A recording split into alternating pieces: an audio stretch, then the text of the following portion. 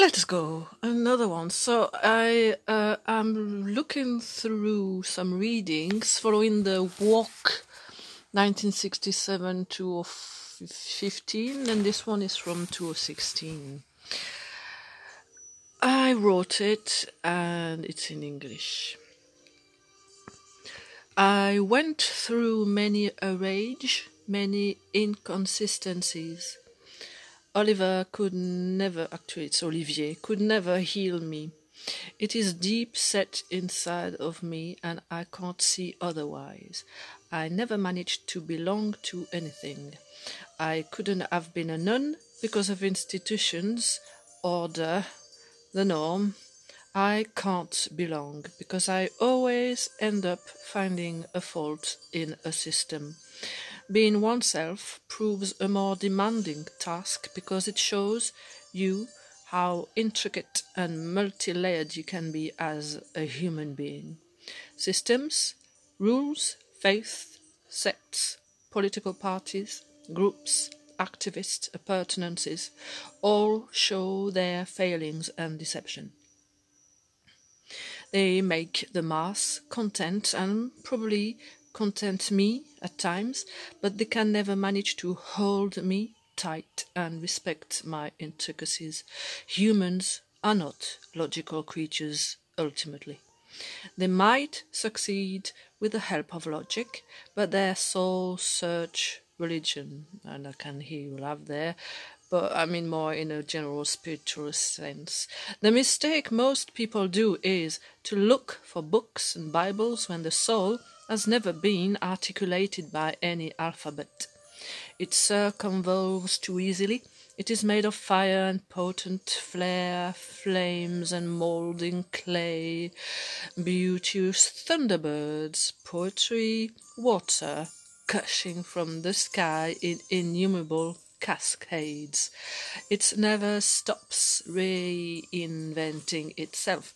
It is love, it is pain, it is revelation, it is fear, it is fellow feeling, sympathizing, creating, inspiring, singing, humming may be more to the point. My mental disposition is what it is. I just need a bit more freedom, a bit more time. I do not like noise, shouts, mockery, too heavy marked cuffs. It is possible to cough silently, or at least quietly. It's all about conscious. And right now, reading this, it makes me laugh a bit, this passage. I am in need of love, but it ceaselessly escapes. What is it with all these men? Men hold back and women get attached so that each and every relationship becomes unbearable, and one must say this. Life is ever changing. Nothing remains the same for life. One must move with one's times, let go. Nothing stays unaltered or fixed forever.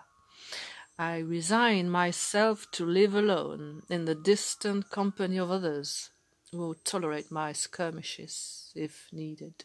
Then, at the end of the day, all is in the head. Dictators know it well and design nefarious theories. I don't know how to meow. I do not obsess about my next varnish, my latest hairdo. Hairdo with an H. I tried, but really, I am and will not alter my structure. I have tried to socialize. I have gifts, but I tire quickly. Then everything falls apart. I smiled. I was taken for naive, for a sweet pea, for a kid. My genius was spotted once. The stoic, yes. But I left it at that. It was about a teacher who was into stoicism. I was taken in arms exceptionally, but once passion was over, I fell from same said arms, forgotten, left over. Another page turned. It didn't make a success out of me. No riches, no power, no ambition. A cog stayed attached to my boot. I couldn't take the already scripted road that would have made someone of me from all points of views. Of views or of views. Hey, I am not a shepherdess, right? In fact, I don't do too bad at the moment, as I have corrected this piece of writing, first penned in ink a couple of months ago. Today, I feel like closing the book on my walks, because there is ample material here. I stick to the idea that obsession is not healthy and that my brief fixation on Ali shouldn't develop further. I will meet him again, but it will not be tinged with a preconception of love. On the contrary, meeting Ali is made to be respectful, warm, kind, beautiful all the time. And this is not really the end of my walks, but of this part of my walk, rather. Does Ali think like Derby Steve? Or somebody I met in Derby, yeah. Or does he live there? Yeah, I think he did live there. Met him in Sheffield. That I am too nice for him. Yeah. How can somebody say you're too nice for me? Well, like that'd be a proper love with proper expectations, and once you pass that threshold, you belong to another species of dynasty or clan or something. That is what is a downfall of people. Ascribe to a place, belong to a clique, aspire to a status, but I am not like that. Human beings are much richer than that. Back from a bike ride, I like when I cycled past two old men and a dog.